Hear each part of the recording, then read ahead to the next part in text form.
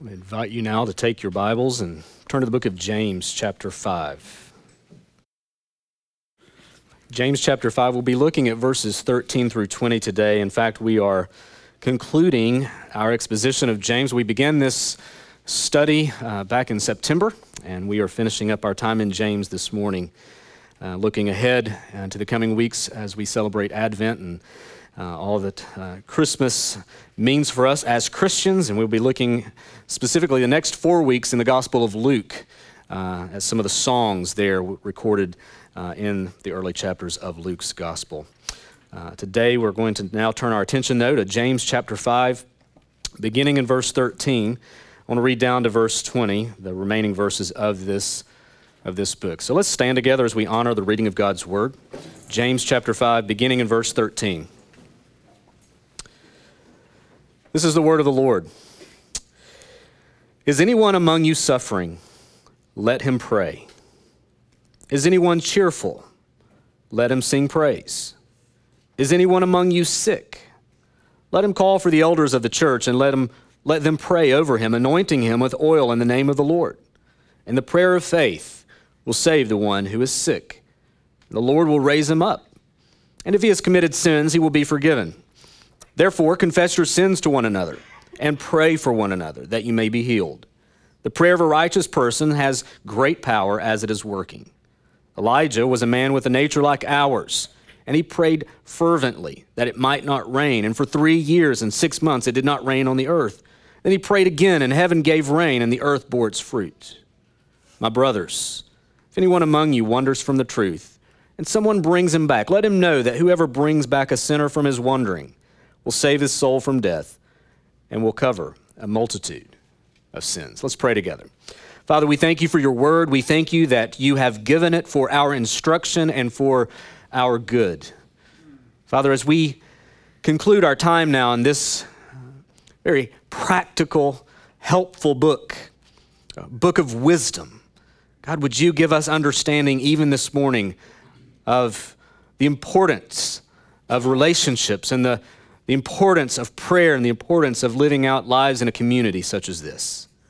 So, Father, now would you instruct our hearts? Would you make us more like Christ? We pray this in his name. Amen. You may be seated.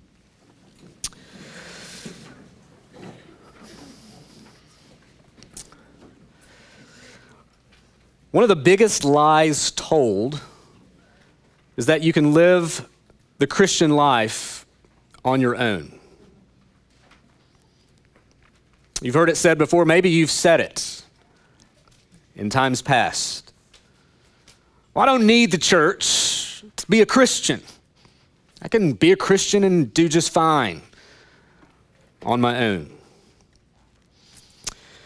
One of the things that it's abundantly clear when you read God's word is that God never intended for us to live outside of relationship. Relationship with him, relationship with each other.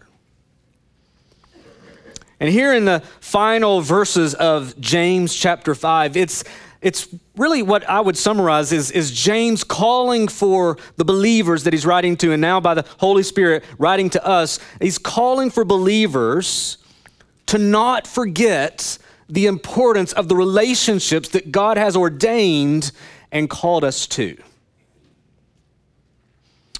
Remember, he's writing to a very stressed, anxious, frightened, discouraged, weary people.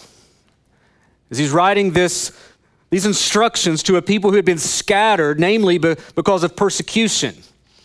They had been suffering much. And here in these final verses, it's as if James is saying, listen, don't forget about these very important relationships. As you suffer, as you go through what you're going through, don't forget about this vital relationship that you have with God and this relationship that he has ordained for you to live in community with other believers. You know, we've been instructed in many ways throughout this letter. Very practical book. Chapter 1, we're reminded of the need for wisdom. Wisdom is not just intellectual assent. Wisdom is knowledge applied. So James is reminding us for this very need, and then he really spends the rest of the time fleshing out what wisdom looks like as we pray for it. Into chapter 1 and to chapter 2, he calls for the believers to live out their lives in a very active faith, a faith that is not dead, a faith that is marked, characterized by works. Later, he reminds us of the damaging nature of worldliness, whether worldliness in our speech or in our selfish hearts in the pursuit of riches. Last week, we were reminded that God indeed is a God of justice and how we are to patiently anticipate his coming, even as we have to endure hardship. And now in his closing remarks here in verses 13 through 20, he calls us to pursue the most important relationships we've been given, namely our relationship with God and our dependence upon our brothers and sisters in Christ. Again, it's important to remember the context because this is not being written to a group of prosperous, wealthy believers. These are suffering brothers and sisters. They were under a lot of pressure, a lot of stress, a lot of anxiety, and he wanted them to be reminded where their true hope rested and where they should turn. So this morning, as we conclude the book of James, I want us to consider these two critical relationships the Lord calls us to, that we are called to in this life as we wait upon our great God and Savior. Namely, our relationship with God and our relationship with one another. Let's look at them together. These are the 2 points. Pretty simple this morning. We're going to hang our hats on these two critical relationships. Number 1, the Christian life is to be a life lived out in communion with God. The Christian life is to be a life that's lived in relationship, in communion with God. Verse 13. Notice what he says here. Is anyone among you suffering? Let him pray. Is anyone cheerful? Let him sing praise. It's a very simple verse, very, very straightforward verse. If you're suffering, pray. If you're cheerful, sing. Notice what James has done, though. James has identified 2 extremes of human emotion and experience, hasn't he? Suffering and happiness, difficulty and cheerfulness. And he concludes that both require, in essence, the same response, doesn't he? If you're suffering, look to God in prayer. If you're cheerful, look to God in praise. So here, James, it's as if he's looking at these 2 bookends of our life experience, suffering and happiness. And he says on both ends, and I would conclude implied in this is everywhere in between, we are to look to God. We're to trust in him. We're to call upon him. You think about this. Many things, James is writing this to suffering believers. Many things could have been said in his concluding remarks, right? Many practical suggestions could have been made. He's certainly given us a wealth of those throughout his letter. But James, as he concludes, he simply says, pray, sing praise, look to God. And this is a good word for us because here we're reminded of the centrality that God should be in our lives, both in the good and in the bad. Pastor Kent Hughes once said this. He said, his commands, God's commands here, are a congenial attack on the universal human tendency during trouble to get angry or indulge in self-pity or complain, or on the other hand, when one is untroubled and happy, to forget God. Let's think about these 2 experiences for a moment. Let the suffering pray. Now we could summarize the first part of verse 13. Let the suffering pray. Is anyone among you suffering? He says, let him pray. Here the term for suffering is a general term that denotes the experience of a variety of human afflictions. It's not a specific term meaning a specific type of suffering. It's a general it's a general term applied to a variety of sufferings that we might experience. And so he's just simply saying, listen, if you're suffering, define suffering for yourself. You should pray. Again, these believers were under much distress, persecution, and oppression. You know, in verse 7, James called upon them to be patient. Now he expands upon that and says, pray. As you await the coming of our great Lord and Savior, be patient. But as you suffer, you should also pray.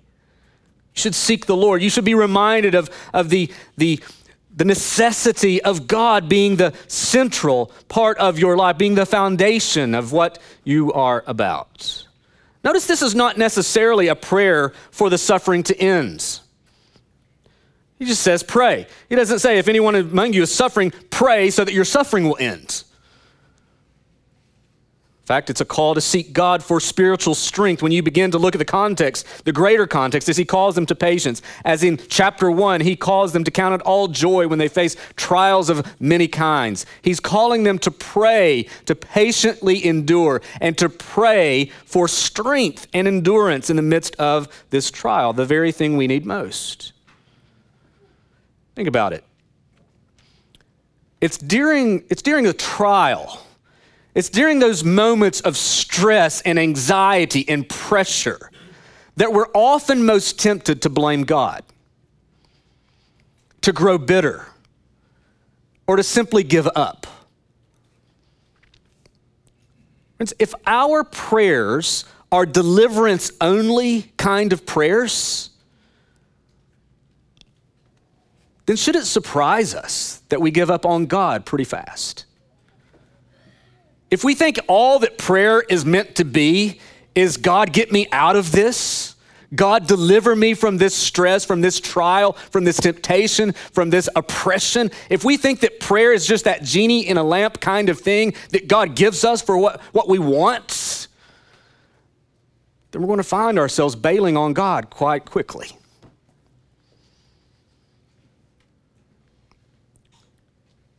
You see, trouble in our lives can often give rise to rebellion against God.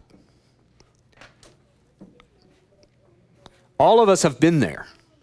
All of us, when we have been backs against the wall, when we've been pressed in from every direction, when we are enduring hardship. It's a crisis of faith in many times. We start asking those why questions, and God, if you were really good, you wouldn't do this. Think about those times when you have suffered and maybe endured a season of suffering in your life, and the very last thing you want to do is pray. Many of you have been there before. You've struggled for such a long time. The last thing you want to do is call upon God. I mean, where's he been all along?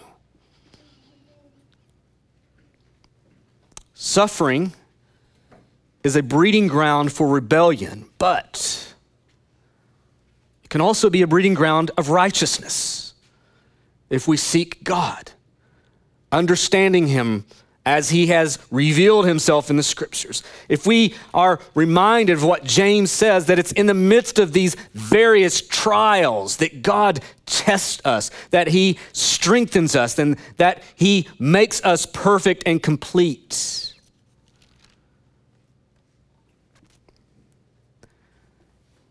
Is anyone among you suffering, James writes, let him pray.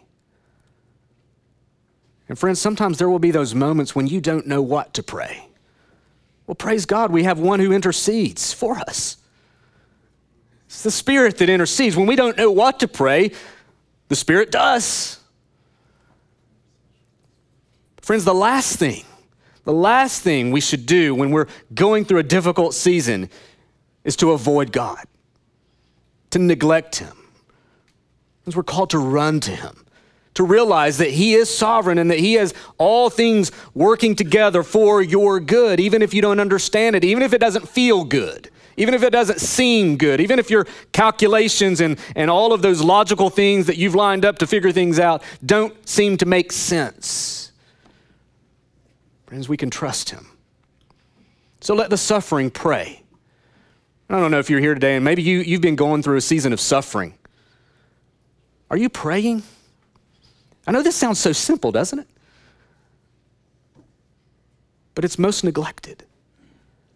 Are you praying? Are you seeking God? Are you expressing your trust and dependence upon him? Because friends, that's what prayer truly is. Yes, we bring him our requests and we bring him our desires and we ask of him and he gives to us generously. But prayer is so much more than that. It's often just a means for us to express our dependence upon God and to celebrate who he is in the midst of what's going on. Let the suffering pray, and then second, let the cheerful rejoice. On the other end of the spectrum, we are also called to seek God. Is anyone cheerful? He says, let him sing praise. Sing praise is tied very closely here to prayer, and we can just kind of encapsulate it into one overall theme of seeking God and having that communion with God, whether it's through prayer or through praise. Both are very closely knit together in this case. Think about that. It's in the times of ease and comfort and affluence that we need to be most careful. It's just as the one who suffers can grow bitter towards God, the one without trouble can forget God. John Calvin once put it this way. He said, there is no time in which God does not invite himself to us.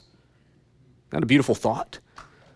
There's no time in which God does not invite himself to us. God is open. There's an open invitation to enjoy the blessings and presence of God, whether through the times of cheerfulness or the times of suffering. God is calling us to enjoy him, to trust in him. Because I think that many times when we're going through those seasons of life where we don't feel a lot of trouble, we don't feel trouble necessarily, we don't feel that pressure or suffering or anxiety or tension in our lives. Some of you are thinking, well, I wish those were more common than not, right? Well, there are those moments where we don't necessarily have suffering as the forefront thought of our experience, and maybe we're going through a season, small as it may be, of cheerfulness and joy and happiness and understanding just the blessings of living even in an affluent society. Friends, it's in those times that we are often tempted to forget God. We don't sense such a need for him when we're enjoying these things. We have to be careful with that. Friends, again, whether you're going through a hard time or happy times, God is calling upon us to seek him. He is our provider and he is our sustainer. We are dependent upon him for all things. And we should go to him in every circumstance, whether you're suffering or whether you're cheerful. Friends, if you're cheerful today, I pray that you are. Certainly we could even go into a sermon series of how Christians should always have joy, even in the midst of suffering. This contentment, this confidence in God that we know that he is good and that he does good, that we can trust him. But whether you're suffering or whether you're cheerful, whether you're going through that range of human experience or emotion, the response is the same. We're to seek God. We're to enjoy that fellowship, that communion with him. All of that's in verse 13. You're thinking, we got a long way to go to get to verse 20, right? Point 2 covers verses 14 through 20, just to ease your conscience. Okay. So the Christian life is to be lived in communion with God. Okay? Let's look at number 2. Christian life is to be lived out in community. The Christian life is to be lived out in community. Verses 14 through 20, we see an emphasis, especially in verses 14 through 18, on prayer, seeking the elders of the church, and then praying for one another. And then in verses 19 and 20, pursuing the wayward. We're going to unpack this a minute, but I want you to notice a repeated phrase in these remaining verses that I believe are quite instructive. 3 times in verses 13 and 14, we read, is anyone among you? Is anyone among you? And then down in verse 19, it says, if anyone among you. That among you should be an indicator for us of, listen, there's a group of people, right? You wouldn't just speak to one person and say, Mike, is anyone among you? I'm talking to you direct. No, if you say among you, you're assuming a larger presence of people, right? That's James's instruction here. He says, is anyone among you? James is not writing a general letter for Christians to read in isolated individualism. He's writing to a community of Christians. Now listen, many times we read the Bible wrongly. What I mean by that is that a lot of times we'll open the Bible and we're reading it as if God inspired it directly to us as an individual. And certainly, he has written it to impact us as individuals. But we have to remember that many of the context in which we find in the scripture is being written to communities of Christians, to churches, or even Christians, even if they're scattered through persecution. He's writing with the greater community in mind. So when we read our Bibles, yes, we want to read them for personal application, but much of that personal application is fleshed out in the context of a community of Christians we call churches.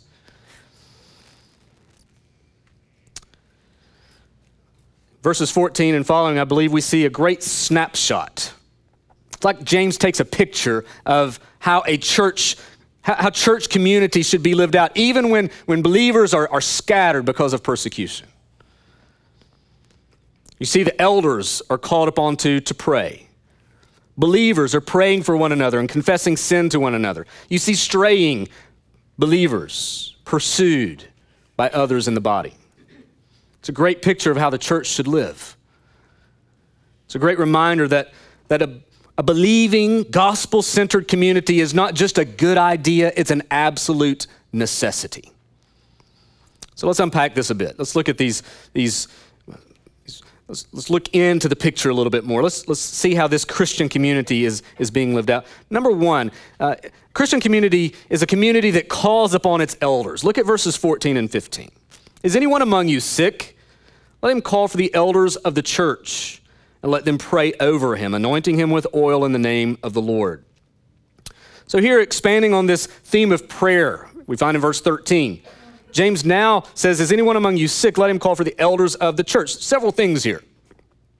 James reminds us, one, of the biblical office of elder. Even in a single church here, the word elder is used in its plural form. So we see the plurality of elders in a single local church. And he shows that the elders here are responsible for the care of the sheep, even at their most trying of times. Again, the mention of elders and the church highlights that God's plan was for believers to live in a community together we call churches. So even here, even though it may not be his immediate point of there shall be churches, he's assuming that that's the case as he's talking about elders of the church to suffering believers and how all of this exists in community together. Now, think about this call upon the elders for a moment. Most likely, this request is made in the context of a very grave and serious illness. Not necessarily everything that pops up, but a very serious moment. So the elders are called upon. They pray over the sick as they anoint them with oil. Now, this passage has been taken and used in various contexts for the support of many different things. For example, I know the Catholic Church often use this text to support their idea of last rites or extreme unction. But this is not about last rites at all. The person here doesn't die. They actually are healed. So it's pretty important to see that. And what about the oil? I mean, the word oil isn't necessarily used here, but this anointing him with oil there in verse 14, the second part of verse 14. What about the oil? And this should really get all you essential oil people excited. It's in the Bible. Well, it's true that oil was used for medicinal purposes in this day and still today, but that's not likely the point of the reference here of oil. So sorry, it's not a call for the elders to go get their bottle of doTERRA lavender and come and see this person's life radically changed. When a person was anointed with oil in the Bible, it was usually with the purpose of consecrating or setting them apart for special attention or service. So here the focus is not the oil, the focus is the prayer of faith. And verse 15 says the prayer of faith will save the one who is sick. I have to be honest, that makes this verse harder to preach. It would have been much more helpful had the Holy Spirit decided to inspire this verse by saying the prayer of faith might make the one who is sick well. The word might and will are very different in their meanings, but it says will. So is this like a guaranteed response? If we do all of this formulaic thing here, anoint and pray, call upon the elders, is it guaranteed? Because we know many examples where even when elders are called upon and anointing happens, someone isn't delivered, someone isn't healed. So if the elders are called upon and nothing happens, does that mean we got a bad crop of elders? Well, maybe.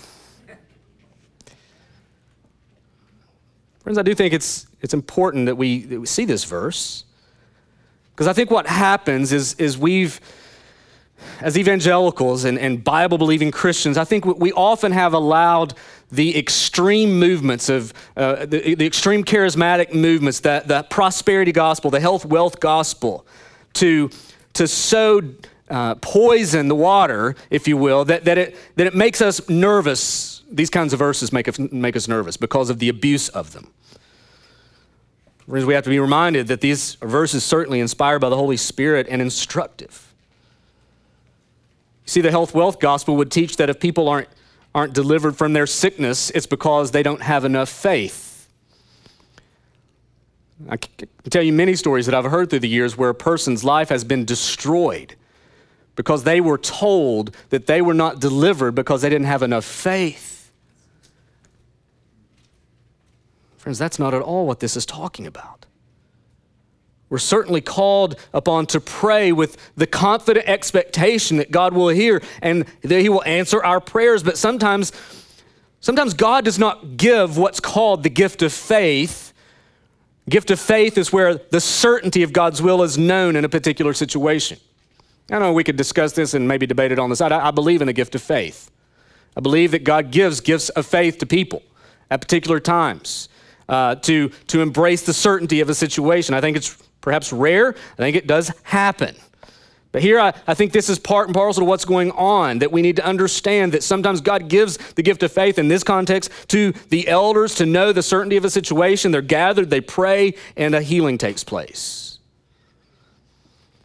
Again, I think the prosperity gospel and extreme abuses in the charismatic churches have caused too many of us to be leery of teachings like this when they're in fact biblical. So as Christians, we need to use God-given, Holy Spirit-led discernment about the truth of Scripture. I think the beautiful picture, though, we see here is believers reaching out to their elders in a time of need. The elders coming around such a person in this time of need and anointing them, setting them apart for a particular work of God and praying over them, knowing that God will indeed hear and answer our prayers. Second aspect, a second picture of this biblical community is it's a community that looks to one another. Now I know those of you who are here, I know several of you are new, but a year or so ago we did a series on the one another's. We looked at a variety of the one another commands in the Bible. Very instructive, very helpful time as we think about our responsibility as Christians to each other. We have a responsibility. Your responsibility as a believer, and particularly as a member of this church, if you're a member of this church, is not just to show up on Sunday, check the box, and go home. That's not your responsibility. We hope that you do come and gather with us on Sundays. We want you to be here. We want you to sing God's praise, to hear God's word, to be instructed even in our equipped times. Very beneficial, but when we think about membership here in a local church, it's highlighting the responsibility that we have to each other. Not just a responsibility to show up at an event or to come to a particular place, but the responsibility that we have together as Christians.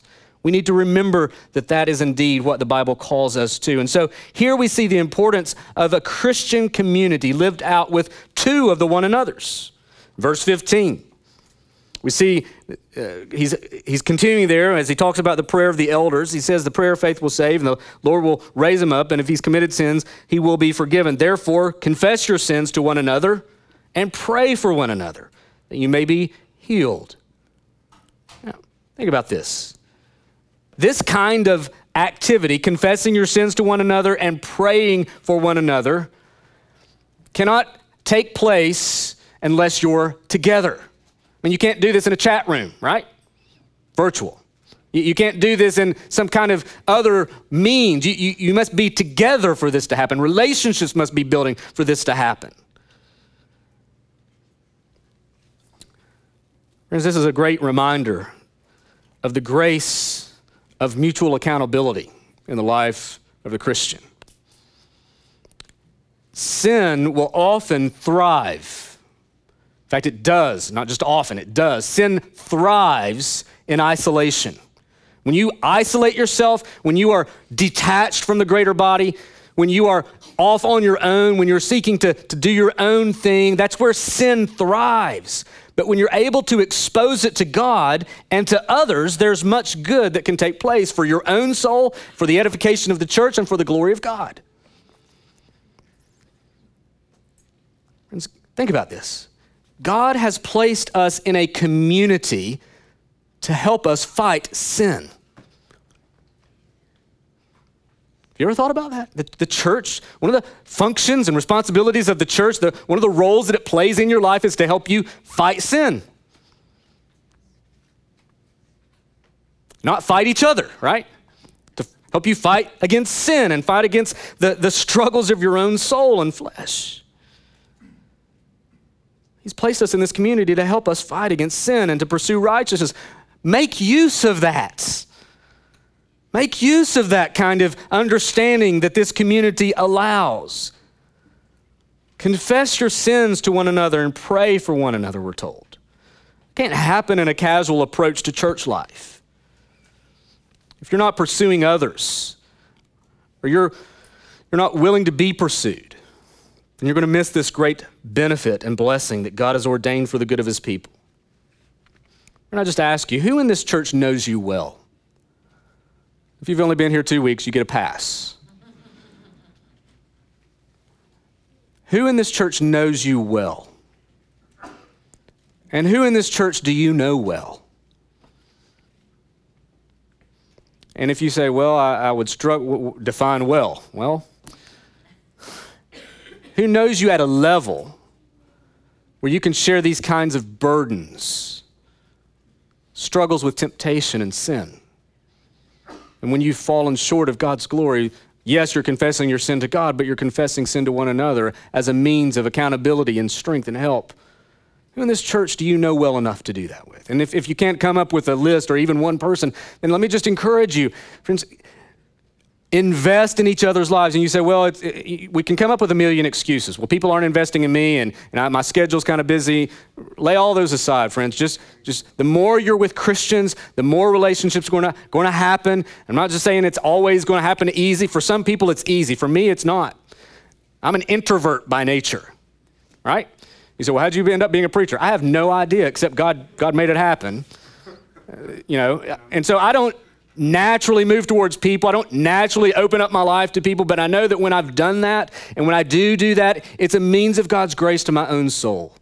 And so some people they're like an open book. They walk around, for everybody to know. I don't necessarily recommend that, but if you're pursuing people, and if you're willing to be pursued, friends, I know that there's always going to be breakdowns in the church. We're not a perfect church. There's going to be things that churches, struggle with doing that. There are going to be individuals that thrive at this in the church. There are going to be some individuals in the church that struggle with this. Friend, the point is that being willing to be in each other's lives, building those relationships so that you're able to speak into each other's lives, confessing your sins to one another and praying for one another. And here in this case, that you may be healed.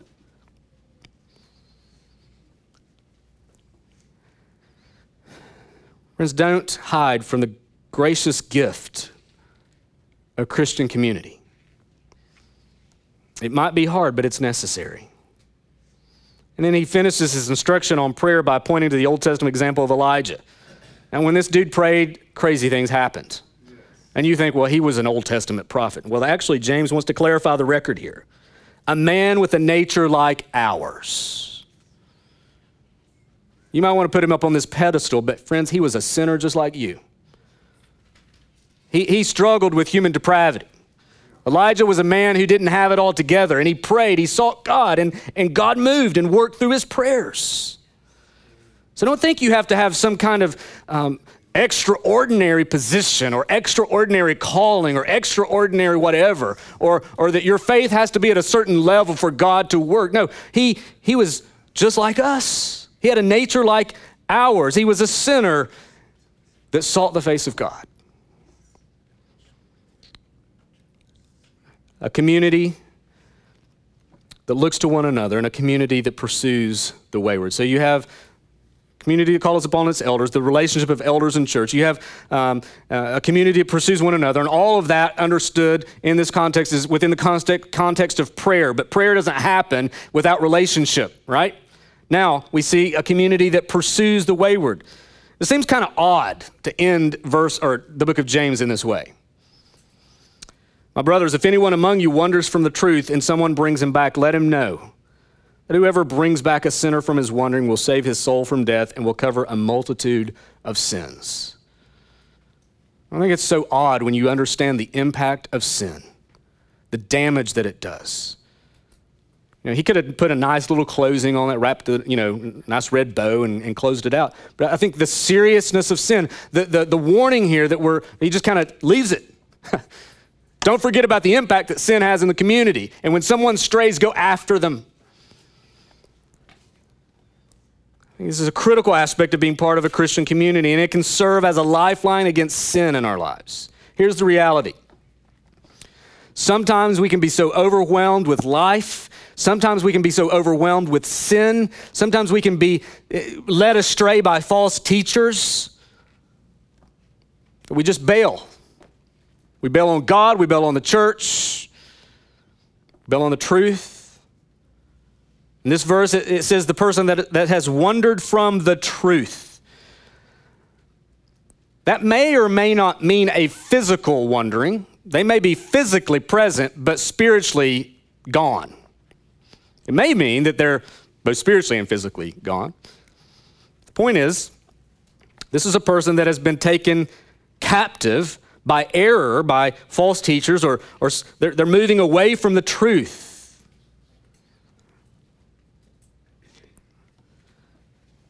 And we need to pursue them. Friends, this happens. This happens too often. Some of the very people you thought would never go astray will go astray. Galatians 5, verse 7, Paul, he's writing to a relatively new church. And he says, you were running well. Who hindered you from obeying the truth? Who hindered you? Things were good. You got the gospel right. And now you've added all of this crazy stuff to it. You were running well. Who hindered you? Friends, there's not a person in this room. If this is the only thing you hear all morning, just hear this. There's not a person in this room that isn't capable of bailing on the truth and forsaking God.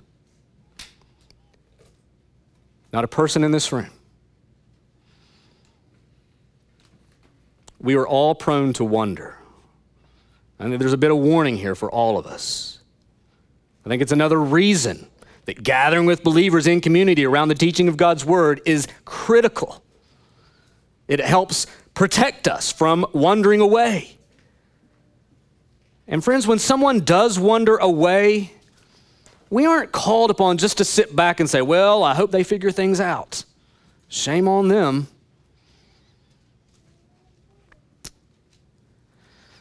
No, we're called to pursue them. In fact, we were again to look at the book of Galatians in chapter 6, verse 1. Paul there says, he says, brothers, if anyone is caught in any transgression, you who are spiritual should restore. He doesn't say should think about it, should pray long about it. You should pray about it, and you should think about it. But he doesn't give it as an option. He should restore him in a spirit of gentleness. You who are spiritual. So he's addressing the mature believers here and saying, listen, if one sins, if one goes astray, if one bails on the truth, go after them so that they can be restored. But then notice what he says. But keep watch, lest you too be tempted. You, the spiritual. That's why I said earlier, there's not a person in this room that isn't capable of falling astray. Friends, pursuing the wayward might seem harsh at times. It might be awkward. It will be awkward. And it will be difficult. But it's the most loving thing that we can do for the good of their own soul, for the testimony of the church, and for the glory of God. Pursuing the wayward. In verse 20, as we see there, seeing them restored, that's our aim, right? If anyone among you wanders from the truth and someone brings him back, let him know that whoever brings back a sinner from his wandering will save his soul from death and will cover a multitude of sins. Friends, that's what it's about. Them being restored to God and being restored to their community, saving them from death. Friends, our love for one another should compel us to help others enjoy God's forgiveness. Think about that. Let me say that again. Our love for one another should compel us to help others enjoy God's forgiveness. You say, well, what if they don't return? Well, James doesn't say this, and Paul doesn't say this. It doesn't say pursue them if there's a high likelihood that they'll return. He says pursue them. Seek to restore them. And if in the end they prove that they're not interested in repentance and then all the way to the end of their lives, then they would prove that their faith maybe was never genuine to begin with. We could look at other passages that deal with that, but that shouldn't be our concern. Our concern should be that they've gone, we need to go after them in gentleness and love and humility. You know, as I thought about this, I thought about how churches love to count. Love to count things. I grew up in churches where they have the number of Sunday school on the board so we could just boast about ourselves and look how good we are. Oh, we didn't do so well this week. It's like sanctification rides on the Sunday school chart, right? We love to count things. How many members do you have at your church? You ought to go to pastors' meetings. It gets really interesting. Well, how many members do you have? Well, how many members do you have? I don't know if I should tell you or not. How many baptisms have you had this year? How many of this and how many of that? What's your budget? How much? What's your offerings looking like? And these are all important things. I'm not trying to belittle that. Numbers do tell a story, and they are important. They serve a purpose in the life of the church. But I wonder how many churches, including our own, have a running tally on the wayward. I wonder how many of those who have maybe left our fellowship or are on the verge of just falling astray and falling away. I wonder if there's a number of those souls that we keep track of. Something to consider. Friends, as we come to a conclusion of this great book, I couldn't think of, I'm not the Holy Spirit definitely, but the Holy Spirit inspired James to write this, but what better way to be reminded of the importance of our relationship with God, to seek Him in all circumstances and every time. To have this great communion with Him, and oh, how we need Him. We need God, but also the gift that He's given us of one another, flawed as we are, but redeemed by the grace of God. Because we need to examine our prayer life, and we need to also check on our body life as well. It's like we're a ship steaming ahead. We're on a ship steaming ahead in this violent storm with this island of paradise awaiting us. But it's choppy now. And as we're aboard that ship, it's just being reminded that we're called to look to the captain, knowing that that captain knows exactly how to get us there. And that we need our fellow shipmates to make sure that we don't fall overboard in the meantime. Friends, we need God and we need one another. Let's pursue these absolutely essential relationships that God has ordained for our good and for His glory. Praise God that we are not left alone in this world. Praise God that we're not left alone to figure things out. Let us be grateful for all that we have in Christ. Relationship with God. And let us be thankful for the relationship we have with one another. And let us make use of the very gifts that He's given us for His glory. Let's pray. Father, we thank You so much for Your instruction and for the reminder that You've given us here. Father, we know that we need you. There's no question. Sometimes we might find ourselves not feeling that, not expressing that. But Lord, when we are honest before you, Lord, there's no question that we need you. Whether we're suffering, whether we're cheerful, or anywhere in between, Father, we need you. God, would you help us? Would you help us pray? Would you help us sing praise? Would you help us to understand you and to seek you and to depend upon you and to cry out to you and to trust you? And Father, forgive us for when we haven't, when we've grown bitter, when we've grown frustrated towards you, as if you are to go by our orders. God, would you help us to see you as our God, as our creator, as our sustainer, as our provider? And Lord, even as we go through those times of happiness and those cheerful times, when we are prone to forget you, God, would you forgive us when we have grown negligent of our relationship with you? And Father, as we think about the great gift of the church, great gift of community and prayer, and Father, would you remind us of the blessing the church is to be? Sometimes we grow critical of one another and grow critical of the church. And Lord, indeed, we aren't perfect. We aren't perfect. But God, would you help us to see beyond our flaws and to see the necessity of investing in each other's lives in a way that serves our good and your glory. Father, would you just speak to our hearts even now as we wrap this time up? And Lord, we thank you. We thank you for our time that we've been able to spend in James. God, you have instructed us. You've helped us in so many ways. We thank you for that. And Lord, now as we stand in a moment to sing, would you help us to respond in song? Would you help us to respond with obedient and faithful lives, transformed by grace, lived out for your glory? We pray this in Christ's name. Amen.